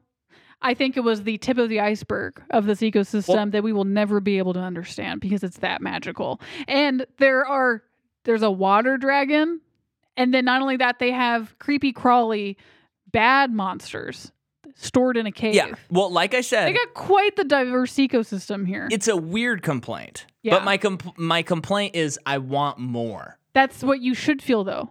I know. So But what I wanted, like, it gets close, but I wanted, like, you pull up to the Mos Eisley Katina in Star Wars, and the camera pans, and you see, you know, every single seat is a different creature, and you're like, what is this movie? The first time you see it. You're just seeing, like, 50 aliens in 3 shots. Comes back to Star Wars, doesn't it? Well, I'm just saying, we needed a little bit more. Anyway. But, hey, I'm sure they're going to make a second one. And maybe it'll be like Shang-Chi and the Legend of the Crazy Creatures. And just make a Disney Plus show about it. But it is a Planet Earth. No, it needs to be a movie. I need to see that on the big screen, baby. No, it's a Planet Earth special release in theaters. Narrated by David Attenborough. So this is when we are introduced We're having fun, guys. Margaret Yo.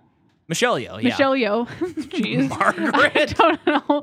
So, so the villagers don't want them in. They're bracing themselves to attack. Michelle Yeoh comes, stops them. Like, have you forgotten your own people kind of thing. Maybe I do like this more than Black Panther. She is their aunt. So, and she's in Guardians of the Galaxy too, which is strange. As a different character. But I can always use more Michelle Yeoh, so I'm not going to complain about that. Yeah. She's so good. She's great. So she welcomes them into the village, and it's just this crazy thing where it's like, we have an aunt. Holy crap. Tell us about our mom. Yeah. Because we've missed her for 10 plus years. So she is explaining just a lot of this culture that they were never part of. I know that is a big just cursory thing. I mean, yeah, we're not going to break down everything. But I guess there is that monologue where she is taking them through that, like, relief, the mural thing. Yeah, talking about the creature. The monsters have come out. This dragon steals them away. The dragon that's their great protector. And that's when I put my hands up and I said, come to Papa. Yeah. Miki needs more. Very cool. And so she says from time to time, this voice calls people here. Yeah. And it's not who they think it is. It is they're being tempted to release this monster. Yeah. That is the Eater of Souls. Yeah, I want to see the Eater of Souls. Okay. So, and it's like it's like carved wood. Yeah. It's very cool. Yeah, it looked really nice. And I think it's cool too. They get to a point where a little bit specific things about this village. It seems, like everyone's a warrior to some degree. Everyone is trained equally. Yeah. Which is a big thing for the sister because she was excluded from that. And then all of their weapons and armor are made of dragon scales. Yeah, cool. Very cool. And then this is just, I just love that they did this. So you have this character, Katie, who's been around for the whole ride, and she is not crazy at anything, and they let her be a warrior. Uh-huh. I just love it. Yeah. And you mentioned, like, this is like what they can't do with Kat Dennings and Thor. Yeah. Partly the issue, in my opinion, is Kat Dennings. Well, I think like what Awkwafina is doing in this movie, I don't want to understate how good her performance is, because this performance, being the wisecrack person and being like sometimes kind of annoying and stuff, it's like you're on a needle. Mm-hmm. And if you tip to one side, it sucks. Yeah. And I think it helps that she has some really fun and empowering things to do toward the end of the movie. Well, she has her own thing because her and Sean together at the beginning of this movie are aimless. They're just looking for a good time. Yeah. And she gets to this point in the movie, and this woman takes her to the archery area and says, "You aim at nothing. You hit nothing if you aim at nothing." Yeah. And I loved that. So it's cool. She's getting a purpose. Because she's just doing her whole funny thing where she's like, yeah, I'm like, when I get into something, I really get into it. And once I get even a little bit good at it, I go to the next thing. I just am so aimless. It's so cool that you guys all have your own specific thing. Uh-huh. And this woman doesn't say a word that whole time, takes her to this place, gives her a bow and arrow, and says that thing. Yeah. Leaves. Beautiful. And I just feel like that's great. And circle back to the Kat Dennings thing is, I guess there's no character development for her. Well, there probably is a little bit, but it's just like when she's on screen, she's just to tell some joke about like a hunky character. I am fairly confident that they didn't spend enough time to give her character development. I was so bummed when she showed up in WandaVision. Yeah. But who knows? Who knows what She was better in that than in the Thor movies. She was better. But I think it's because they gave us more time with her. Yeah. Which is what I don't want. But at least they did something. Yeah. So then Tony shows up.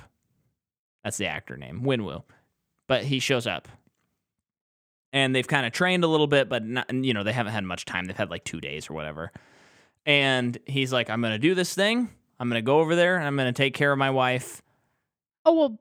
Are you really going to join these traitors? It is important to note that before that, Shang-Chi had a moment with his aunt where she trained him a little bit. Oh, yeah. And how his mother was trained and how the people here are trained. And she can kind of control the elements a little bit once he gets a hold of that. And she says something really great about just family in general and how like you do carry whatever your ancestors have done with you. Mm-hmm. But it also, I can't remember exactly what she says, but it's just a really beautiful thing of like, you do carry these things with you, but you have to let them go. Or you have to like, you have to confront them. You have to face them, not run from them, which is just what he's done. And then there is that flashback of him. I think he's like a kid again. And you find out that when his dad did send him on that hit, it was to kill the guy who killed his mom. That's when we find out how his mom died. Yes. His mom died because all of these guys who were wronged by their dad were getting him back.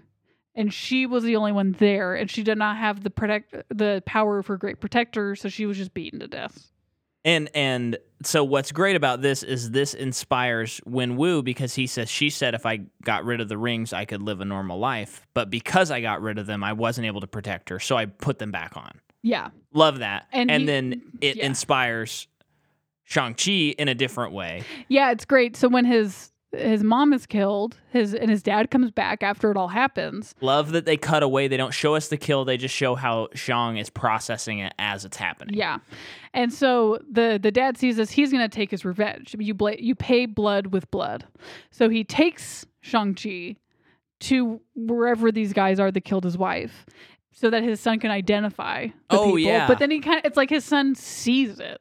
His dad murder people. Yeah. And that's when his dad says you have to play blood with blood. And then we're cut back to the present when he is processing all of this.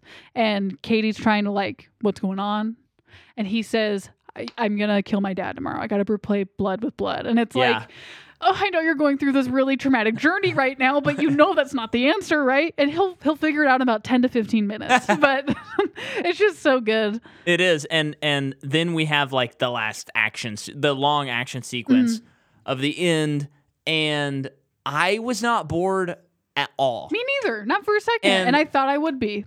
That is truly rare for like mainstream blockbuster movies for me not to, even if I like it, kind of check out a little bit. Yep. And just be like, okay, I like the rest of this movie. I wish this scene was shorter. Even Black Panther, as great as that movie is, I mean the last like fighting sequence is a little like, all right, let's wrap it up now. Yeah, I think it's hard to do the big battle scenes. I think an easy thing to do it, maybe if you're inexperienced at writing it, or you just don't really know where to start, is give characters something specific to do. Yeah. Because one of the best ones I can think of is Guardians 2, when they're fighting the dad, and like while that's all going on, Rocket and Groot are trying to put a bomb in an asteroid.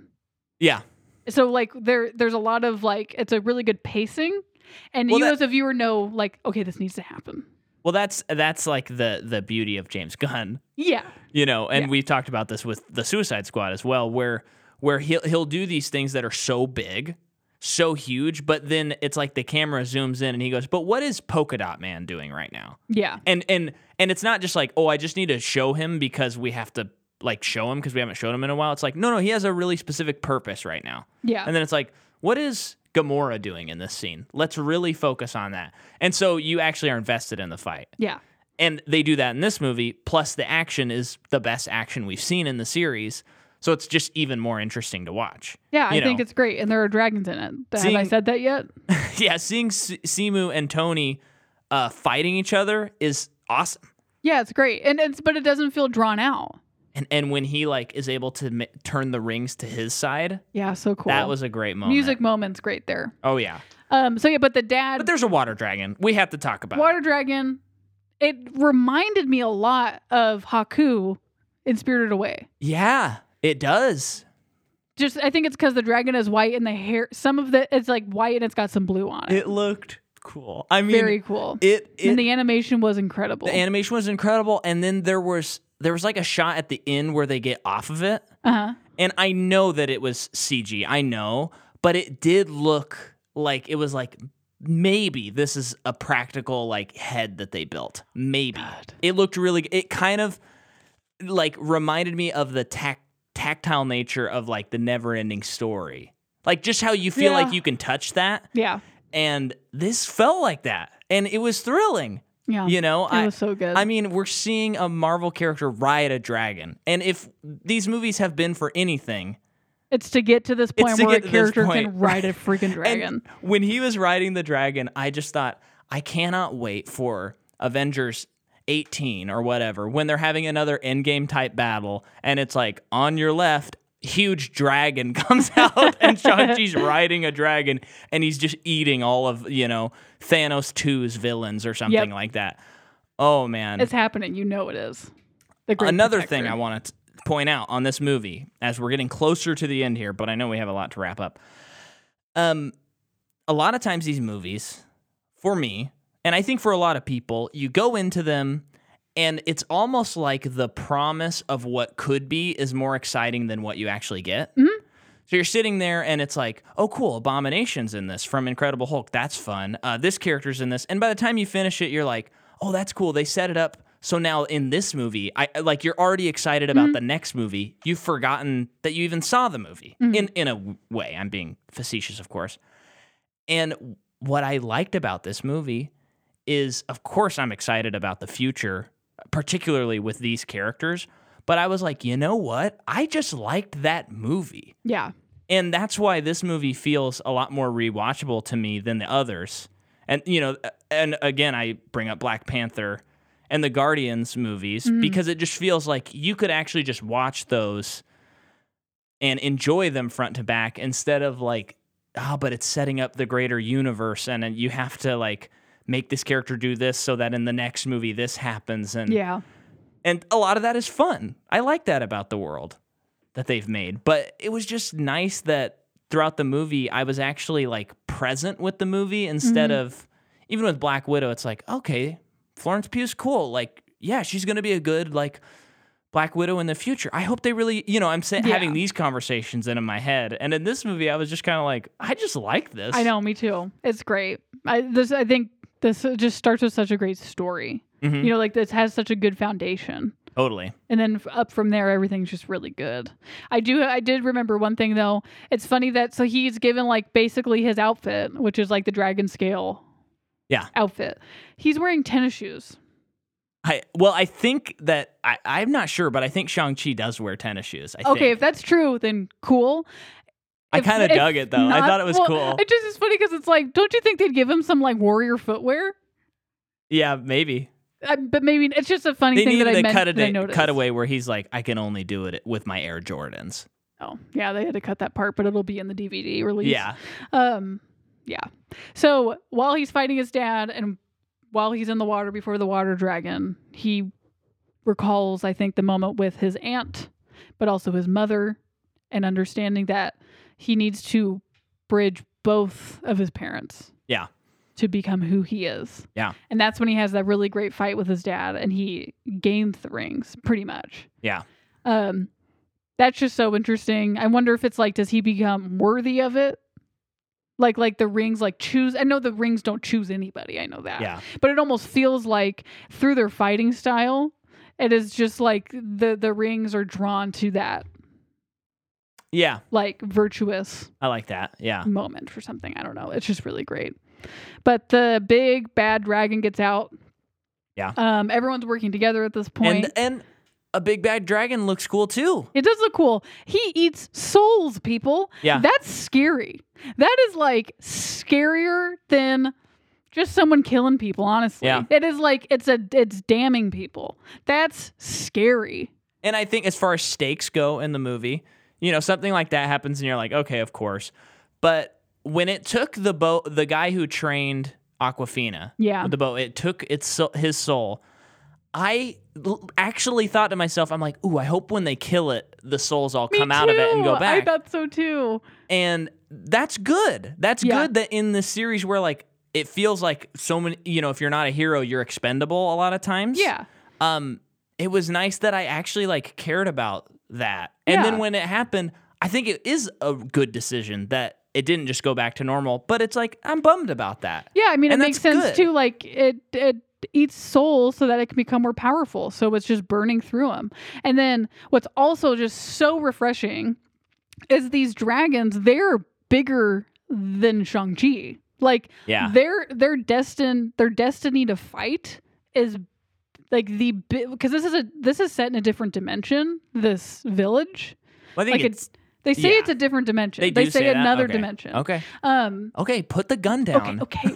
But it's just like this is like this world's big moment. Yeah. And it's between these two dragons. Of course, all the little people can do something to help and make big changes. But at the end of the day, that bad dragon was sucking out the soul of the water dragon. And I was like, crap, this is not good. I know. And that was another thing where I was like, don't let this dragon die. I know. You can't. And then Aquafina lets off an arrow and it rings true and cuts through the throat of the dragon. Much better than the Hobbit movie. Are we joking? Yeah. I mean, that's... But I felt truly triumphant when that happened. It was like, oh, that's so cool. And then how do they actually defeat the creature, though? I can't recall. Well, I think that's when the dragons duke it out. And they fight. Oh, yeah. That just gave the dragon the edge to kill it. Yeah. Which is just so cool. Yeah. And then that's it. Right? Yeah. I mean, good guys win. Wanwu dies. Because his soul is taken. But he sees the error of his ways, and he gives this look to Shang. He gives him the rings, too. Yeah, and he sacrifices himself to buy more time. Mm-hmm. So he has that redemption. And I think it's pretty clear that he is, like, at least top 5 of the Marvel villains. Easy. Yeah.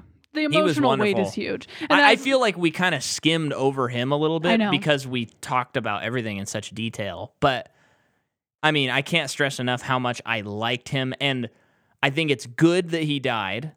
It makes sense. But it was also like, dang, I could use a movie more with this guy. He was great. And it's worth mentioning, too, is Shang-Chi fights alongside his sister. And that is a very beautiful thing based on all that they've been through. And the moment where she is telling him to let her go. Yeah. And for like that, it was just so good because he doesn't want to let her go because he's already done it once. And he's guilty about that. But she is telling him to do it. And it's just so beautiful. And I like that, it feels like she even gets her moment. Yeah. But of course it is really about Shang-Chi. Mm-hmm. It's really good. Yeah. And then it ends with them back in San Francisco talking to their friends that we met earlier, and they're telling them all about their adventure, exactly what happened. And they're like, okay, we're sorry we offended you. Like, please stop joking. Stop making fun of us. And then a big old circle comes out, and Wong comes out, and he goes, hey, guys, come over here. I need your help. Yeah. And everyone's just dumbfounded in the bar. Great. Yeah, Loved all that. And Sean's like, I'll Venmo you guys for the drinks. Sorry. Yeah. And then there's a Hotel California drop when they go to karaoke with Wong. Hilarious. Mm-hmm. Hits real hard. Mm-hmm. The movie's over. And then Anderson .Paak soundtrack song comes on. I know. What a fun surprise. No way. They got .Paak in the universe? I know. So I think it's great. Yeah. I really loved it. Me too. It made me... What's funny is I know if you listen to our episode, I was pretty defensive of Black Widow. And I like it. I don't really imagine me really watching it again, unless it's like we're showing our kids someday, like the series. But the more I've thought about that, the more it's like, I hope this isn't really what the universe is doing. Yeah, I think at the end of the day, too. And then this... Oh, sorry. Let me... But, and then... Oh, did our lights go out? What just happened? Your computer went to a screensaver. And that I freaked out about it? Yep. Okay, I'm going to leave all that in. But this movie is like, this is what I want the universe to start doing. Me too. I think For phase 4. On the whole, I just am not interested in movies like Black Widow. Yeah. The kind of, I'm just not as interested in that kind of intrigue in Russian spies. Just not my kind of movie. Yeah. This, did I say there was a dragon in it? Yeah. My kind of movie. Yeah. This has more in common with Aquaman than it does with a lot of Marvel movies, which is another movie we loved because of the imagination. Let's just get James Wan up in here. By the way, I mean, thank you again. I'm talking about Dominic a lot in this episode, but he sent the James Wan, took a picture with Patrick Wilson. I saw that picture, and yeah. Patrick Wilson is looking ripped, but also like so disheveled. Yeah. And I'm like, okay, I was hoping Orm would be in Aquaman too, but now I know, and let's go. Yeah. You're telling me we're getting disheveled Orm, Ocean Master? I know. Okay. Gimme. gimme. So that's it. Next week, it's back to the regularly scheduled. We're finishing up The Godfather. Godfather Part 3. It's kind of hilarious that this episode is as long as an episode on Godfather. But hey, I guess that's how it shook out. Then we'll be doing another series, and you can look forward to our continued coverage of Marvel in December when Spider-Man No Way Home comes out. When does Eternals come out? Oh, wait, Eternals is next. I forgot. That's in November. Cool. So actually, yes, you can look forward to Eternals in November. A movie that looks so good, I'm nervous. It looks good, and I'm not nervous. Yeah. If that helps. Yeah. Yeah, thanks for listening. Please rate the show and review the show as well on iTunes. And then go to patreon.com/MicahMcCaw, MICAHMCCAW, and listen to us this month on Patreon talking about Kill Bill Volume 1 with my sister. Good episode. And, there's also a lot of music stuff on there for me. So, sign up for the 3, sign up for the 5, sign up for the 10. And, you don't have to pay the limit. You could go, I'm going to sign up for $50 a month. You could do whatever you want. I'm not going to. But go over there, okay? Yeah, just check it out. Do yourself a favor and check it out. All right, thanks for listening. Bye.